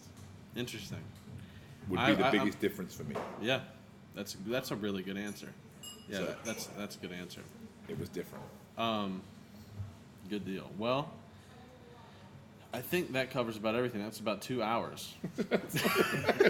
We can talk. Yeah. No, so... hey, look, man, I appreciate everything you've done for me in my game. Yeah, And same for you. I hope somewhere along the line you can look back on your career in the past and say that I've influenced yours. Well, I mean, you have. You've first off, I like you being around. You're funny. You keep me in a good mood. That alone. But no, I mean, and I think that in itself is what is kind of carrying everybody to improve. I mean, look at, like you said, the past 5 years, everyone has gotten so much better so fast. The learning curve is shortened. Yep. And it's because we all talk now. Yep. I have no problem. If you were to call me and be like, dude, I can't hit this target. What the hell am I doing wrong? I don't have a problem telling you. Yeah, same with me today with you. Yeah. 10 years ago, people didn't talk about stuff. They did. They just told you wrong. Exactly. Yeah. Yeah. You're overneath it. Yeah. You're overneath it. No, thanks. But no, I mean, look, the sport's going forward. I'd like to think I've got more world championships in me. Yeah. I know you've got more in you, and there's going to be a lot more people that win their first. Yeah. So I think when I started to accept that you're now just part of a small pack, it was better than being just 3 of us. And it's made me improve my game, and I've learned to accept my fellow competitors in a way that I didn't maybe 4 or 5 years ago. Yeah. And you know what? I can honestly say I was not only pleased, but I was proud of you when you won your shoot. I was the first one. I could tell you were. I want to tell a quick story about that. Can I tell them the thing? So you were you shot, like, sometimes you would shoot right behind me, sometimes we were just on the rotation. I was first or second behind you. Yeah. our rotations were basically we were hanging out all week. And like you said earlier, you said the first day you told me I was going to win. Second and third and fourth day, you know. And but the first person you were the first person to congratulate me. And then so there's this tradition. I don't know how it started. Do you know those? It started in the team events. Britain and France used to exchange flags. Okay. So they're just team flags, country flags, and you exchange it with the other people that you're on the podium with, or the other teams. Yeah. And I have a huge collection of them. I would say I'm sure you have more than me. I just use the table mounts. Yeah, I probably. They're pretty cool though to collect. Yeah. But I would say I probably got 20, 30 of them. Well, if you're in a team event, you average 2 a year. Yeah. You know, and then you win the individual, you get per world 2. championship. Yeah. So you're looking at 5 a year. Yeah. So I've got a lot of them, and